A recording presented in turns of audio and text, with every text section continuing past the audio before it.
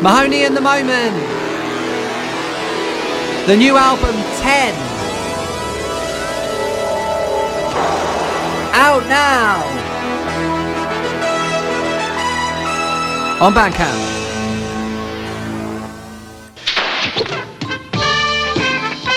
Welcome to a Bev with Stev.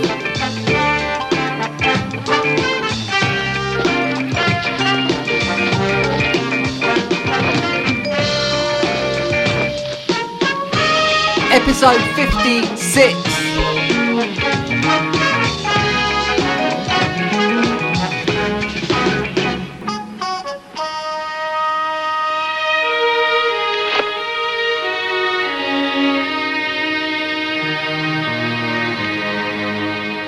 What you got going there? So we're doing the Bev. Oh yeah, this is the Bev with Stev. So Bev, mine is Diet Coke, but that's not a sponsor of this episode. No, Stev is like my nickname in my day jobs when I work in sales. So I gave it to myself to be called Stev. Is it an alternate personality? Yeah, a little bit. It's like the comedy version of me, yeah. Well, cheers to Stev. I'll tell you, I listened to the podcast, man. And I love it. I didn't know Alec Gross, but now I'm a super fan. Well, he's in LA. A lot of people I like and musicians I like are in LA at the moment, you know? I don't know anyone out here at all. Came out here like days before the pandemic. So I haven't really had an LA experience. And I think I'm actually turning the ship around and heading back east because miss the family, miss the friends, you know. And I think too, really miss my band. I mean, we had the opportunity to do these recordings during the quarantine, which we did remotely. And that was sort of a lifesaver. But I would like to, now that this live music is coming back again, be somewhere in the Northeast where my band is so we can, you know, start doing more live stuff.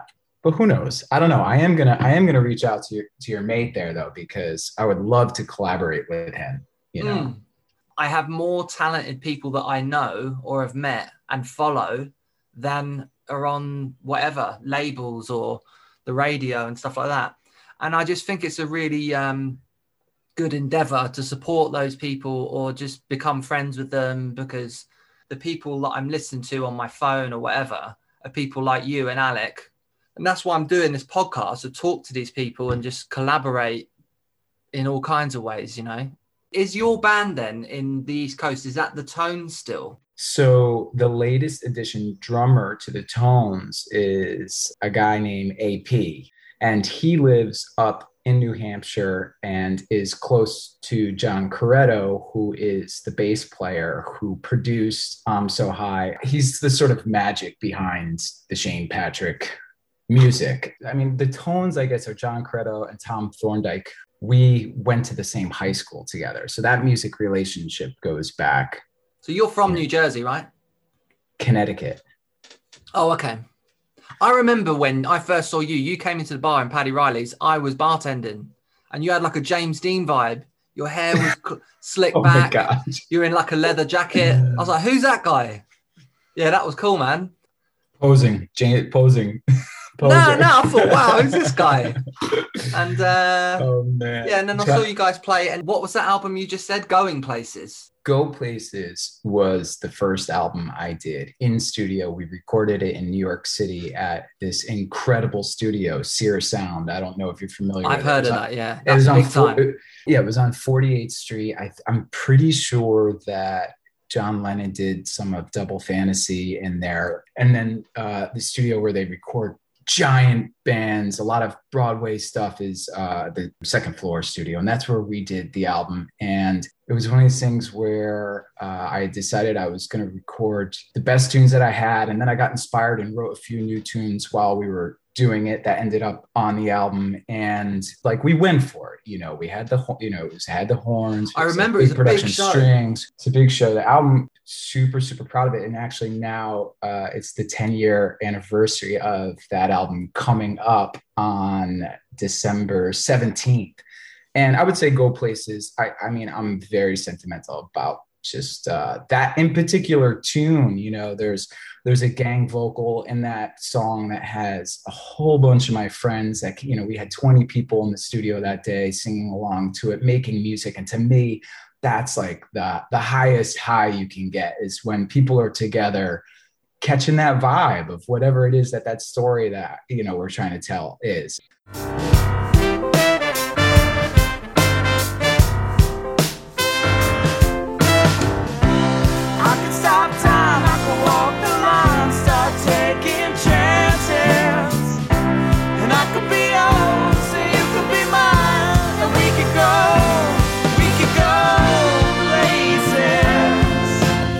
So you did that, and then what happened?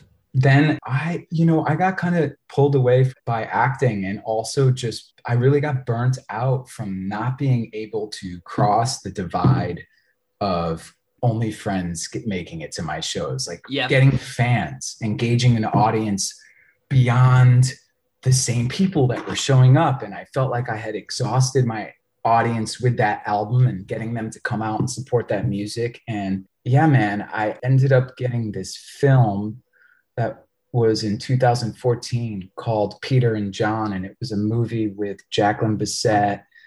And it was a period drama that I shot in Nantucket. I know that you're jealous of me. Jealous? You know you owe me money. Just can't pay it all now. Settle down. Settle down. And it sort of made me feel like, oh, maybe this is the direction, this is where my energy should go, into the acting, and it had immediate reward to it. It was like right away you would get money for what you did. Yeah. That's always a bonus. I was having like trouble making that happen. I was paying to, like in the big city, it's like the pay to play. Okay, I'm paying the drummer, I'm paying the, and it's weird because I quit at the time where we had not yet started this new way of being a musician with using social media marketing and all of the online presence now that a musician has to have just to even feel like they belong in the game of this business.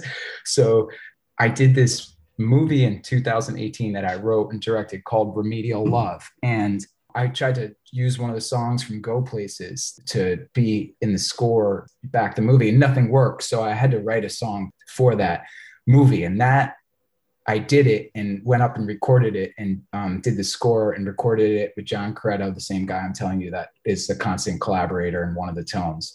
And I did that, and it re-inspired my songwriting juices, gave me a little confidence back, because I listened back and said, oh, maybe I could still do this thing, like write a song or whatever. So that got the juices started again. And I decided I'm going to go out, and I started playing in New York again. And then the Tones and I decided to make another album. And the other tone is Thomas Thorndike, and he's the guy who does some of the songwriting. He does a lot of the guitar playing, the piano playing, and he's sort of just a multifaceted musician that we use for all kinds of sounds that we can get out of him. And but you're not a technical guy. You're not like editing, because I can't do all that music. I can do it with this, fun enough, but I can't edit music, or it's too precious to me. You can make it sound bad so easily. Have you ever tried self-recording? Well, I'm So High is actually a GarageBand demo. I mean, it was recorded in GarageBand and went from GarageBand into the hands of John Coretto, who then reamped stuff and made it sound through his studio that he built in his home up in Maine. He made it sound how it sounds. It does sound amazing. It sounds like polished Stones track. Yeah, it blows my mind the way that thing popped. And that's all his talents. Lately, life, I take it easy. I've been living in LA. The ground is so uneasy. The sun comes up and I'm throwing on my shades. And it feels so good when I'm drifting along. And it feels so good when you're turning me on. You know I'm so high, riding on this wave.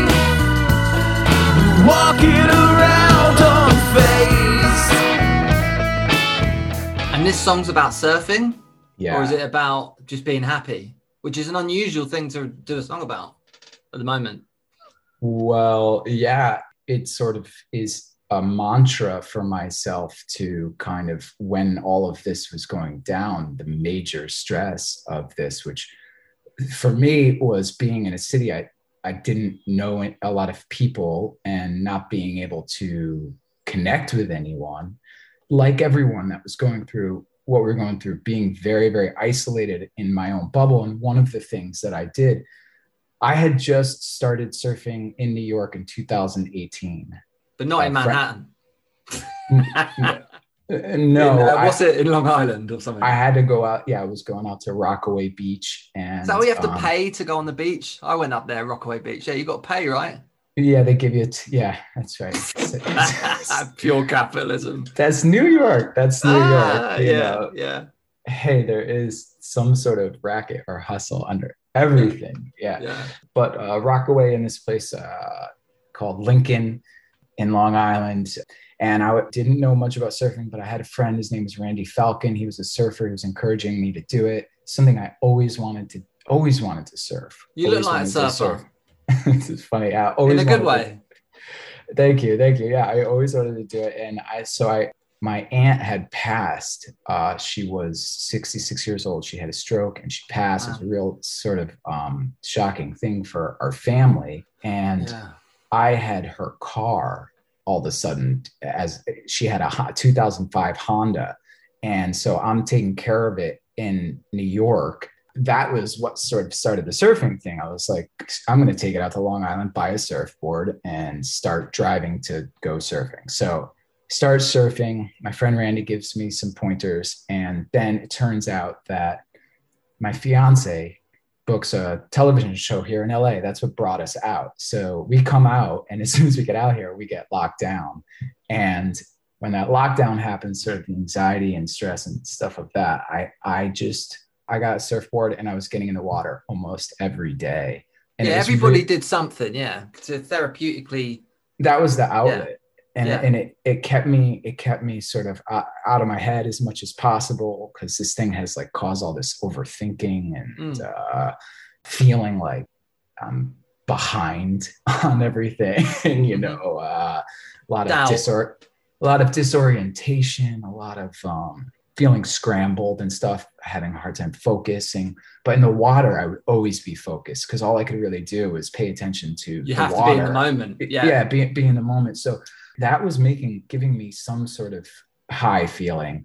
And I was writing some sad songs. Like you said, I had a song I was working on called Angels in the Hall. And it was sort of like about my aunt being a nurse in the hospital and what she was going through with the pandemic. And it was sweet and dark, but it was dragging me down, And then I was writing sort of like on the nose things that just weren't gelling with me. And I'm So High came out of I had been like practicing some Allman Brothers and found this groove, and it was 3 chords, and I just started singing. And I said, okay, I was having a hard time writing. So I said, why don't you just write what you're about the surfing and about the vibe in LA, and just started jamming that. So I did that GarageBand demo, and I sent that to John, and that was what became the foundation of that tune. And then we just built upon it with overdub sessions by sending it around. And that was that tune, man. It definitely was inspired by the ocean. Cool. I interviewed this lady, Savannah, who's originally from California, in the couple of episodes ago of this. And she said that she ended up in lockdown, broke up with someone, went and lived in the country in England, and ended up writing a happy song to come out of it. And so it sounds like that's what you've done. And I also have done a couple of albums recently that are mad happy, mad party. But it hasn't been an easy time for me either the past few years. And I think that's a good thing, but it doesn't seem very in fashion, does it, to be happy in your songs? It feels like a brave thing to do. These tunes, they're like, we do this as part of our healing best stuff, I guess, comes out of when you're fucking hurting and you need it for your own mental health, your own Yeah. stress. But for me, it's a stress reliever, and like that tune, I could use to like play it right now. You know what I mean? And I'd feel a little bit better after I did. Yeah. You know, that was sort of the goal that I was aiming at. But it is therapeutic, and then you play the song over and over for years, or I have with some of mine, and it becomes just another song. The problem's not really there for me anyway. So your name is Shane Patrick, and you're obviously Irish descent, right? Is that where this sadness comes from that I also have? Is this what makes you do the sad song and have to go in the water and distract yourself? And even your acting name is Cairns, which is another Irish name. I've dropped the Kearns. The Kearns no longer exist, and not because I don't love being a Kearns. A Kearns is a large side of, that's my dad's side of the family, big Irish Catholic family. Now, my mom's side, it's a mixture of all kinds of things. My grandfather was 100% Portuguese on my mom's side. My grandmother, she had Scottish, Irish, English. I haven't done one of these genealogy things, which I do want to do one of those at some point. You seem familiar. You're from these islands, I would say. But then again, everyone is that's white and has blue or green eyes.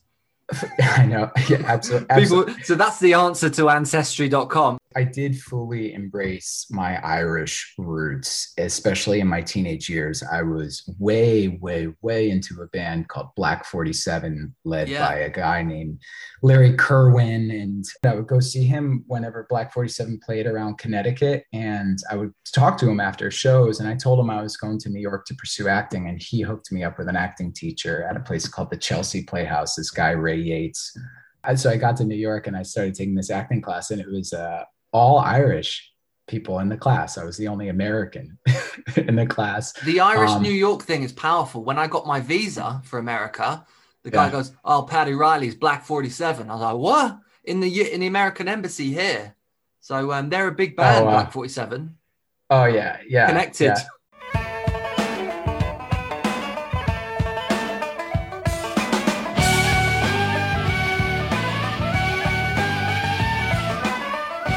And I would say that was a big influence for musically when I was in high school, that band. And I came and I would go see them at Connolly's on 47th Street a lot. What surprises me is that they're like an 80s indie band. With you and with them, I feel like there's elements of The Cure and the Smiths a little bit.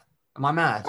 No, you're spot on. You're spot on. And Cure was another one. And it might have been to my detriment, but I was doing sort of vocal expressions and inflections like Robert Smith and Larry Cohen. I can still hear it, and Conor Oberst has it as well, and I like it. Yeah, it's like a style or something, and sometimes I try to, depending on the song, maybe even pull away from it, you know what I mean? But when I'm playing live, it just comes out. It's like there. It's just connecting with some sort of personality, something about that. And it goes back to these voices like Dylan and Neil Young and Tom Petty, where it's so emotional. Raw. Yeah, raw. Yeah, they're not theatre trained singers or anything, are they? They're like, not that that's bad, but it's real. My dad is constantly reminding me that I have a voice like one of those guys. Because he should be supporting you. He's got a voice like Paul McCartney, and he's American as well, isn't he? Yeah, he's got one of those sweet voices and can hit those high notes and stuff. So cool. Yeah, man. What else? So what's first with you? The acting was first. The acting, I mean, it's complicated. You're an artist guy, right? And where does the music sit and where's the acting sit? It sounds like the acting something where you can. Emily's the same. She's a voice actor that I'm in a band with and we do music. But it feels like acting, I've never done it, but people, when I go to the parties with her, they think I'm an actor. And when I was in America, I found that a lot of the musicians were also actors. So were you an actor first, or how do you see it? Or is it complex? First of all, you have an amazing voice, and I think it's great you're doing a podcast. It's perfect. I better do a reel then. Try and get some bills paid. But also, I think you could also be an actor. I don't know. You could do so many different characters. So if you're ever interested in it, there's no like expiration date or when for a man. You can do it at any point. You could do it. I might try it because sales is acting, which I've done for a job for years. You're in the freaking Mecca Center. London is like where it's at for acting. I know it does piss That's me where the off when legit half actors- the people in American shows are British. How do you feel about that? Honestly, I think that the British actors deserve every single role that they get. They are the most disciplined, well-trained actors. I've worked with British actors many times on professional jobs, and I'm blown away with how good they are. How good they are. And I wish I had the training that these actors had, the classical training, the Shakespeare training, the training where it's like, about using your voice and your body, and the American training, which I think is cool too. It's really more about emotions and preparation, and depending on which acting philosophy you're working with. But I just love the way that the English actors are trained, and they kill it. Yeah. Can you do accents, or have you ever had the challenge of trying that? Because I can't believe they do it. Like the ginger guy from Billions and Damian Lewis. He does a bit of a De Niro. Wait, what are you talking about? He does a bit of that. The world economy is just one big casino, fueled by a giant debt bubble and computer-driven derivatives. I worked with this actor. He's a terrific actor named Christian Carlson, and he's British. And it was on that film I was speaking of, Peter and John, which is just released now, finally, 2021, as Blood Brothers, Civil War. That's the film with Jacqueline Bisset.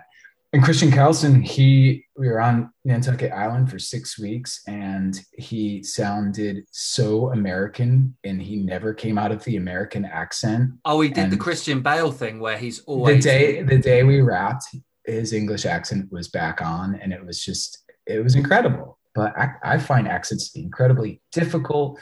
I've done Irish accents and English accents and Southern accents and several different dialects, but I do sometimes find it really difficult to get over the part of my head that says, this isn't the way you speak, But I think the biggest challenge in acting is believing yourself that you are the character. And if you could buy that, sorry to interrupt you. No, don't worry, I'm interrupting. I always interrupt. I know what it's like to have the doubts, the other you, almost the destructive self-thoughts, right? What do they call them? Self-talk or whatever. So when you're acting, how do you get rid of that?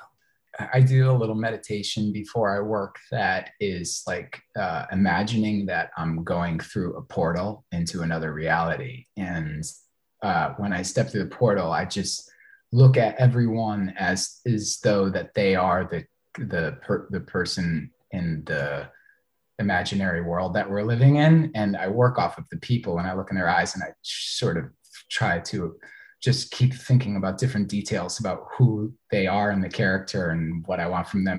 For some reason with acting, which is why I find it to be another therapeutic thing like music and surfing, that voice turns off before I get into the character, I get into the world. That's where it's fun. It's like escape from reality, And there's too much on the line. It's like you're in a job interview, right? You can't afford for those thoughts to be in because it's like a sales meeting where it's like, I can't think about how I don't like my shirt right now, or how I'm doing the wrong accent. Is it like that where there's too much? Because on a movie set or a film TV set, there's like 100 people around you, right? Mm-hmm. So they're all waiting on you. Is it like you can't think about other stuff? The stakes are so high for me that that I have adrenaline that brings me into a hyper focus, like as if you're going on stage, and you hear stories about people being sick or whatever, and then they go and they play a show. Like, so the adrenaline kicks me up into hyper focus. The next goal for me in acting is to perhaps be a series regular on a TV show where I'm working on a regular basis and working on a character, going deep into it. But I could imagine that if you're having a repetitive experience on set, that your focus maybe would, chill out. The focus might chill out you. I would have to work at it some more. So you're on Blue Bloods, right? I watched it.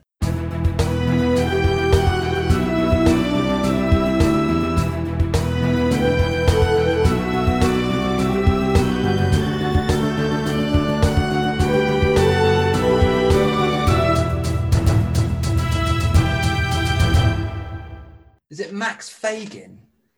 this real evil name. And you're like there shooting everyone in the first scene. What was that like? And what did you do before that scene? So you got to go in and blow a whole family away. You're an assassin. Yeah, and sort of, I didn't take it too serious. Don't take that too seriously. Yeah, you can't actually, because it's distressing, right? Yeah. That like scenes like that and stuff. It's like, okay, we're playing cops and robbers. We're playing cowboys and Indians. Like we can't get too serious over this stuff, even though the content is so serious. And I've been guest stars on shows where you go on and like the shows like SVU and stuff, and Blue Bloods. They're usually something super traumatic happening that the actors that are regulars on those shows, they have to keep their spirits light, like in between takes, because they're constantly dealing with this material on a regular basis. And I imagine like Donnie Wahlberg, and there's a guy from The Sopranos in it, right? In that episode, they seem like a bit like they're fun guys anyway. They're like from Massachusetts, right? And I can imagine that they are wisecrackers. They're super chill. It's just a day at work for them. They're just having a good time, And you got to play a split personality. Yeah, I guess he was just a bad guy, It's just not. In the scene where you're going up the stairs, you're like almost like you are now. You're like, hi, but then you're like a nice guy. Max Fagan live in this building? Yeah, he's a model tenant. Everything all right? Yeah. Hey, these detectives are asking me about you. Well, here I am. So now you can ask me directly.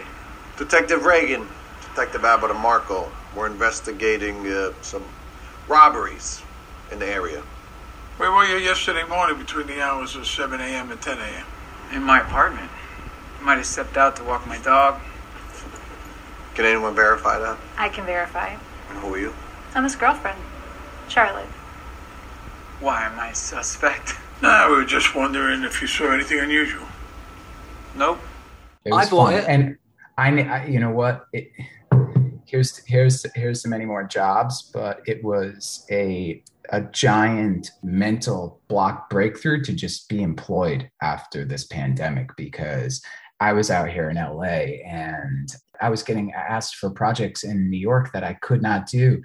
Actors could not travel because of coronavirus. So I was out here in LA with no casting directors that really knew me. I wasn't going out for any of the shows out here where I actually could work once the flow started to go again and production started to start up here in LA again.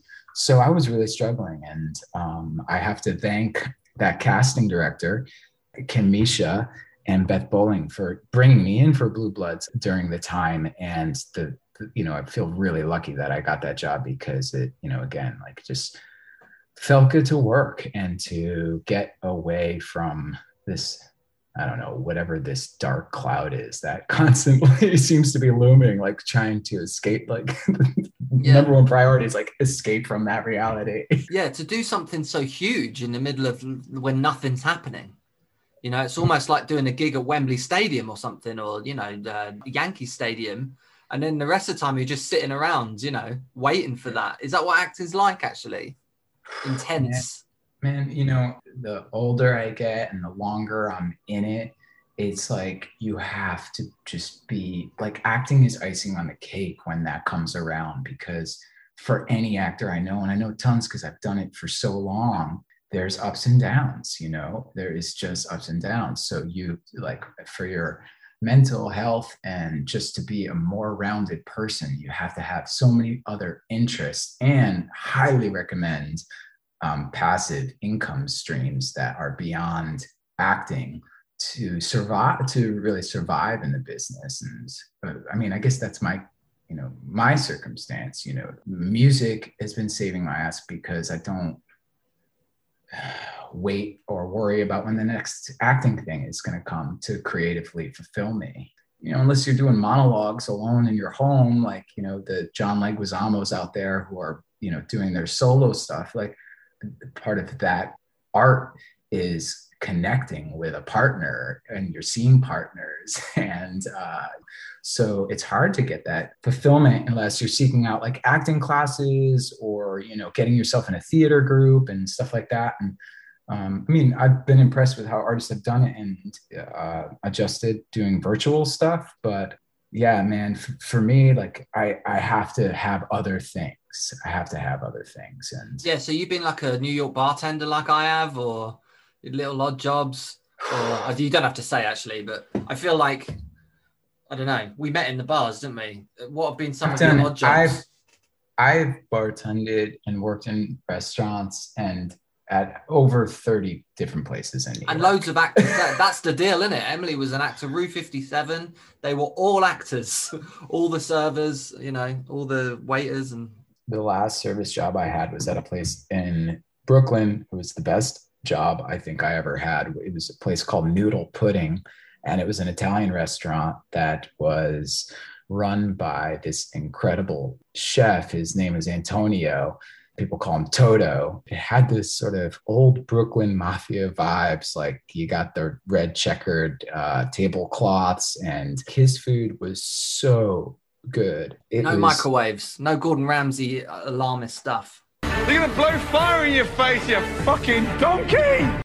No, and it was, and just the experience of coming to the restaurant was like like being in some sort of like Eugene O'Neill play or something. Like, you know, he would come out and scream at people for not finishing their food, and like it was like being in a play. It was like being in a play. You definitely felt like you travel, and you feel like you travel in time when you go to Noodle Pudding, and there's something very magical about it. So that was the last service job I had in New York. Maybe that is something you could write. There was a lot of writing inspiration that came out of Noodle Pudding. I met a lot of characters. I mean, it was a very, very cool thing. Yeah. The Sam Beard Joke of the Month. You ready? Yeah. What's the difference between a weasel and a stoat? What? One's Weasley identifiable and the other one's totally different.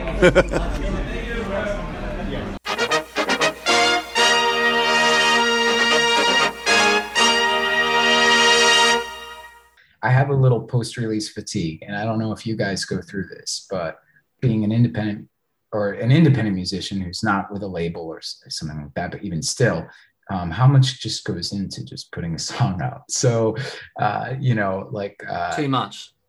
Yeah, and I was saying earlier that, you know, there was a 6-year break that I took from music because of whatever reason it was, like being burnt out, feeling I burnt my audience out, like fear of not being able to write good music anymore, whatever it was that stymied me. And I pulled away and like went towards the acting stuff.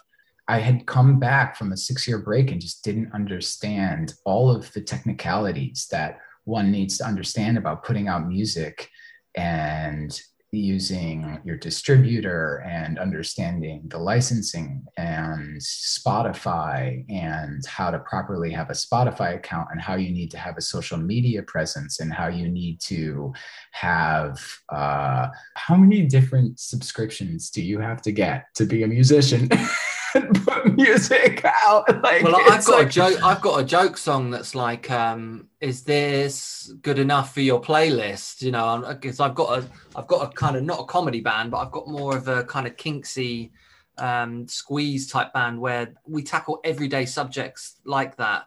I know that with Spotify in particular, you're troubled by something, for example, like I've been talking about, and you write a song about that and make it a happy song and it's therapeutic for you and you've expressed yourself and you have doubts that maybe you're singing a bit too much like Ryan Adams or Robert Smith or whatever. And you got through all that, you financed it, you wrote it, you recorded it, you've edited it, mixed it, all that shit. And then you'd upload it to Spotify and they say, now the real work begins. And that's a big problem. So they think it's all marketing, which maybe it is, but the craft of the song is the art, not the marketing. So I'm going to record an album soon that's fairly solo and just put it on a Bandcamp, and I'm not going to shout about it and make videos and mailing lists and try and get on playlists for 6 months, because I found it harmful. And I found, like you said, there's a fatigue.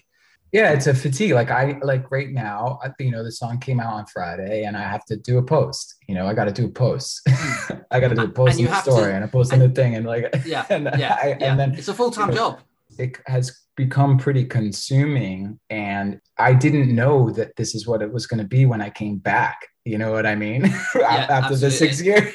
And your audience that are on your social media aren't necessarily music fans, because the platforms are designated for, you know, I'm getting married, or I've got depression, or, you know, myself, I still believe in going to that bar and creating a community there in real life and then tweet about it or whatever. But I met you in real life, right? And I don't know if we would be talking if we were just on the Instagram. I have to say, though, I opened an Instagram or started using it like a year ago, and we are talking through that. So there are benefits.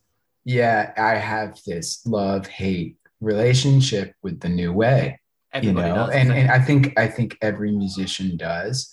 And it's like, get with it, or, you know, it's like also even just the way that social media changed from a place where it was all about engaging with friends and sharing each other and supporting each other. But now they've changed algorithms to where you have to use it as an advertising space. So I guess it's capitalist, isn't it? So it's all it deserves.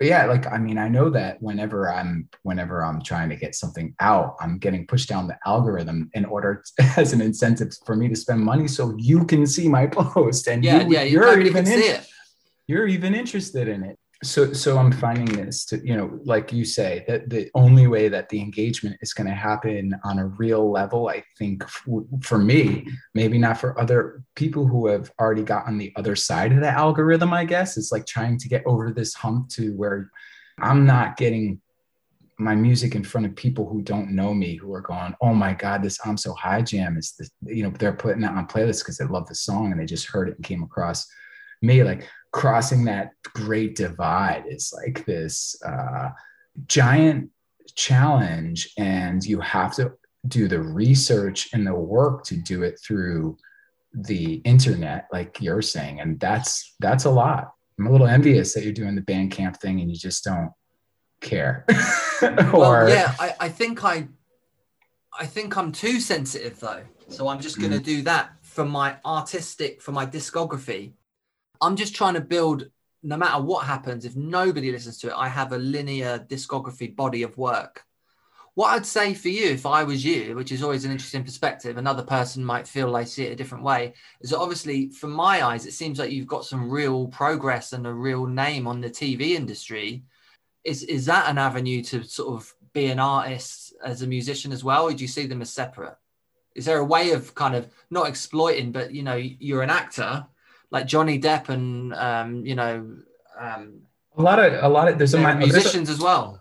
There's a lot of multi-hyphenates that make it work and that are great at it, for sure. I would like to be one. I don't know. I'm just trying to figure this thing out one day at a time here in terms of how to connect with audiences with music, and also not let that stuff pull me out of the creative process. Like, I've noticed that too, like, had a really good creative process flow, was writing several songs, collaborating with Johnny. And then when it came time to get to work on the business stuff of this, to get the song out, you know, I haven't picked up the guitar in a while. So it's like, you know, it's like finding that balance has been really tricky.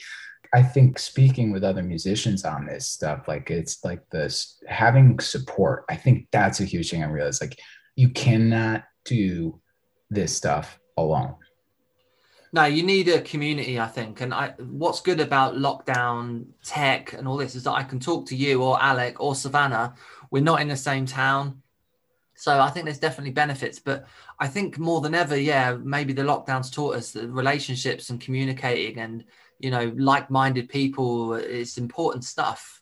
Like, I'll feel good after this. And it's my art at the minute. So, connecting with other musicians is important. What troubles me is that a lot of musicians and actors, from my perspective, are very self-serving, right? They're it's narcissism. They're competing. Like, we're going to try and open a bar, and we might play in the bar live music every month, but I want to fill the bar with people that even if we're all just whinging about social media, you're in it together, and do you know what I mean? So rather than just seeing each other's stories of, like, you know, the fields passing by, or the collaboration too goes even just beyond musician to musician. Is like, we need to be connected with graphic artists, and we need to be connected with filmmakers. We need to be, you know, because we need to be constantly creating content if we do want to try to create fan base. And the most effective that research and studies show in marketing is videos.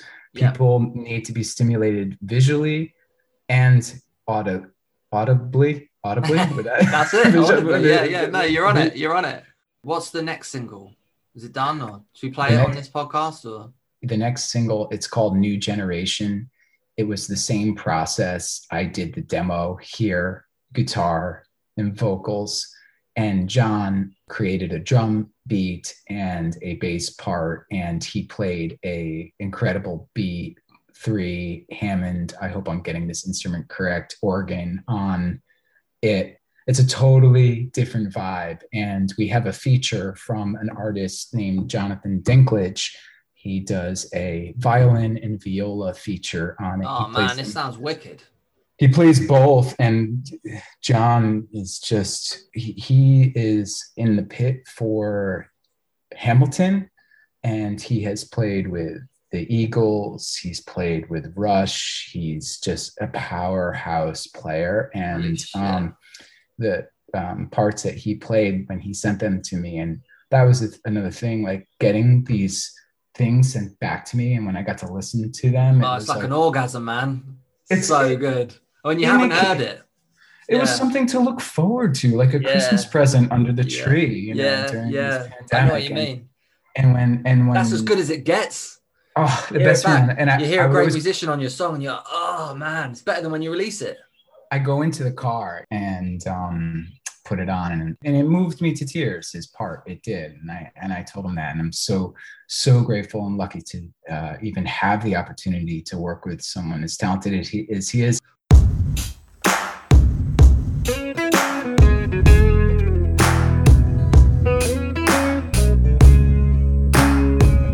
I've been dreaming with my eyes out. I've been breathing in the clouds. I've been leaving myself open. I've been loving without doubt. Here comes a new generation. Here comes a loving vibration. All heads are down and our hearts are out. There's not a lot of time to figure it out. Here comes a new generation. Here comes a new generation.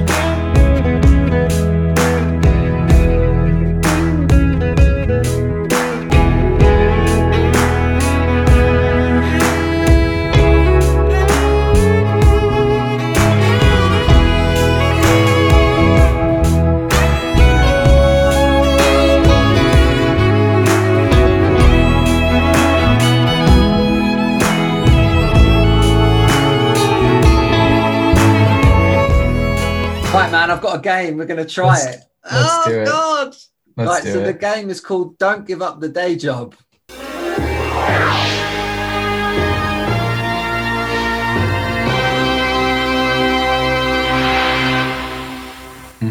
There's the thing.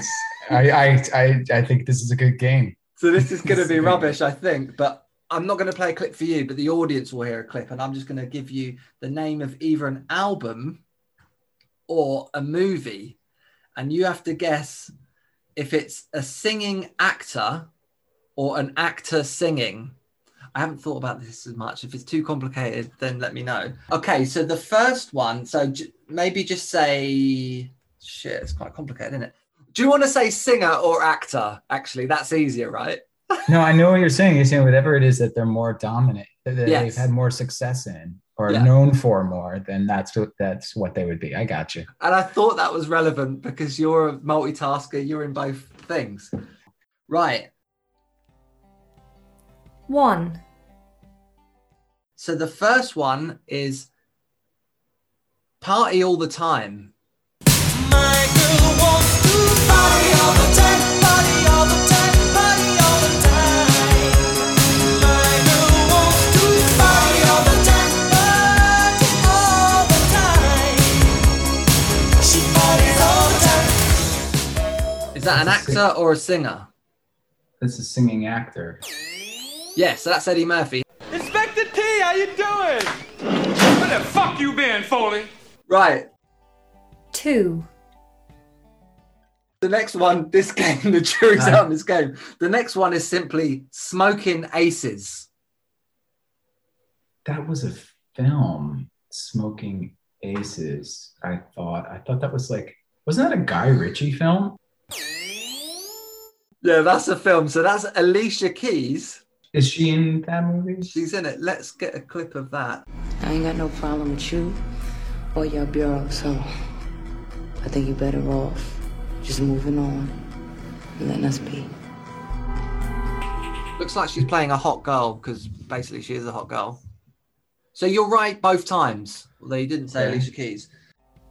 3. All right, and then we've got Two-Lane Backdrop. Is that a singer or an actor?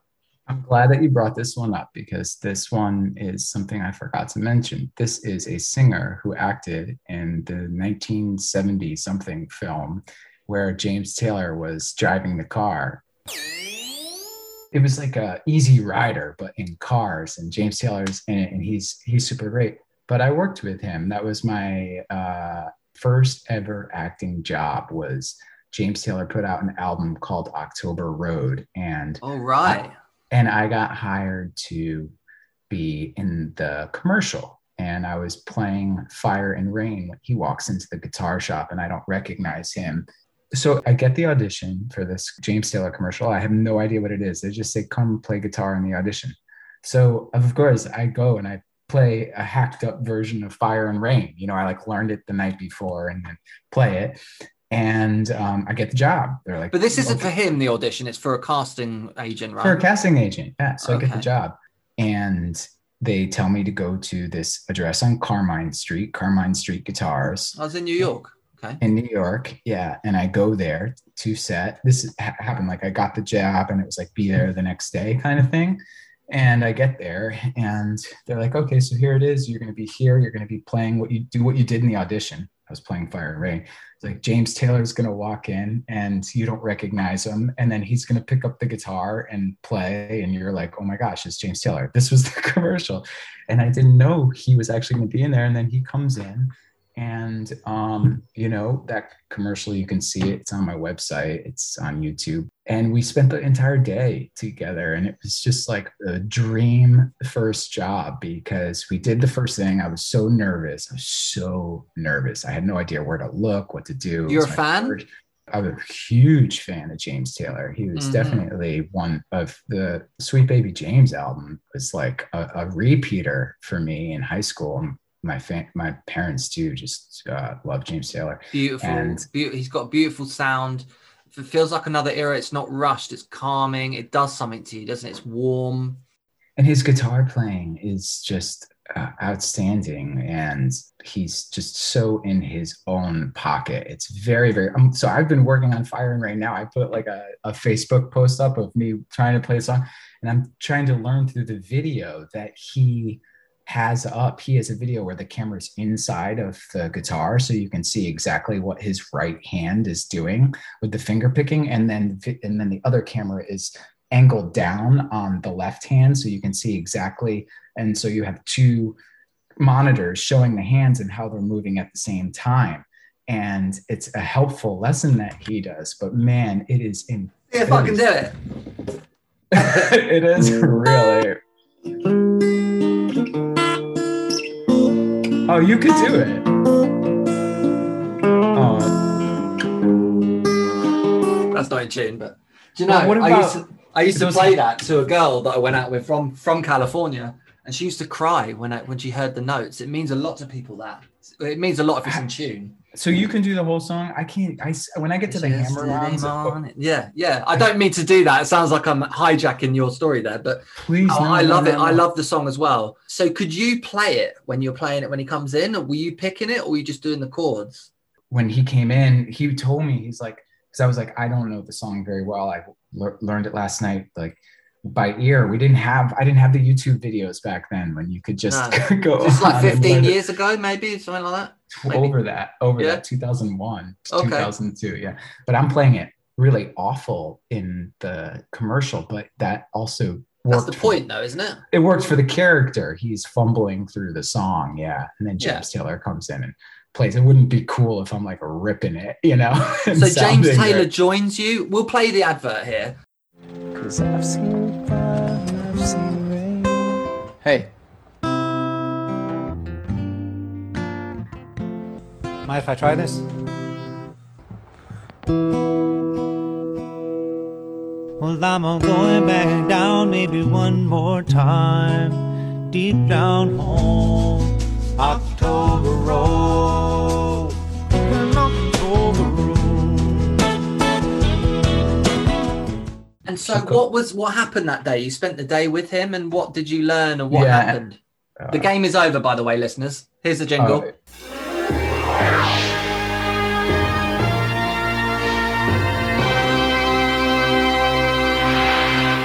It wasn't a good game, but we got a good story, so let's go with that. But it led us to the James Taylor story, which I do want to talk about him because it was such an incredible experience for me, and I'm obviously super fan of him, and I would love to collaborate with him. I mean, oh my goodness, like or open for him or do something with him. Well, let's send this to his management. We'll get that done. Oh my gosh, you're a part of his history. You're in one of his adverts or something. So yeah, carry on. Sorry. Yeah, no, but those it is important to follow through with these experiences and stuff, and you'd be surprised how musicians support each other, especially if they like what you're doing, you know. Well, he was discovered by McCartney, wasn't he? He was signed to Apple. So McCartney picked him. Exactly. And, you know, he was a voice coach mentor. He's a very supportive, he posts fan features on his Instagram of people playing his songs. He supports music. He supports people. He just gets it. And a story that I can say that goes in line with his character is working on that commercial. We did the first shot, you know, everybody's nervous. Nobody knows what's going on. You know, the director says, walk over here, do this, blah, blah, blah. But then after the first shot, we come out of the guitar shop and there were two trailers out front of the guitar shop. One was the trailer for James Taylor and one was the trailer for like the food. And the producers of the commercial were, as we left the shot, were like, okay, the producers were going to have us sit in the food trailer. And James Taylor said, no. They come into my trailer and sit with me. So it was so kind of him, and we got to spend the day inside of the trailer with him, and he told me about Two Lane Blacktop because he was speaking to us as if, you know, through the perspective of acting and actors and what that business is, and he had said how he'd never seen the film, and that it was his one-time acting, that the director really liked his look and put him in that film. You know, he told stories. It was an unforgettable day, and at the end of it, as we were leaving, I asked him if he would sign the guitar, and he did. And he signed it just under the bridge, like very small, because he didn't want to, like, you know, deface the guitar, I think. And it was amazing. And that guitar I still have. And when I was working on the Fire and Rain, I was playing it on that guitar when I was back in Connecticut. And that was pretty cool. So that's the James Taylor story. Yeah, what an experience, man. Yeah, man. That was the first acting job. I knew nothing. And I was so lucky that I had an experience where I was able to do music and act and that kind of a thing. So, yeah. All right, Shane, thanks so much for your time. You got to run, right? But where can people find you? Just shanepatrick.com? Please visit Shane Patrick Official, where you can like really navigate all of this stuff. The social medias is Shane Patrick Official as well. So I tried to keep it simple. It's all one thing. Yeah. And what's your movie you said that was on YouTube to check out? I'm certainly going to watch it anyway. Oh, you know what? Yes, please check that out, because that, like my music, is another thing yet that just a lot of people haven't seen yet. And I would love people to see it. I still think it's a great, cute little romantic comedy. It's called Remedial Love. It is on my YouTube channel, which you can also access through the website. That's why I send everyone to the website, because you can just get all of this there. But it's 13 minutes long, and you'll hear I'm in Love, which was the song that I wrote for that. Cool. All right, Shane, There's something I forgot to ask you at the beginning. We might as well do now. I usually ask, who are you? But now people know. But who are you? My name is Shane. My name is Shane Patrick. Shane Patrick Official. There's nothing else to know. There's nothing else to know. If they've made it this far, they know who you are, surely. I'm a surfer. Okay. Actor. And a musician and a legend. A cool guy. No. Who resembles James Dean. No. Well, 15 years ago anyway. Oh my God, that is so funny. That's so funny. Yeah, man, thank you so much for this. This lifted my spirits today to just have a conversation with a kindred spirit, brother. You're the best. Yeah, no worries. I woke up in a Soho store where police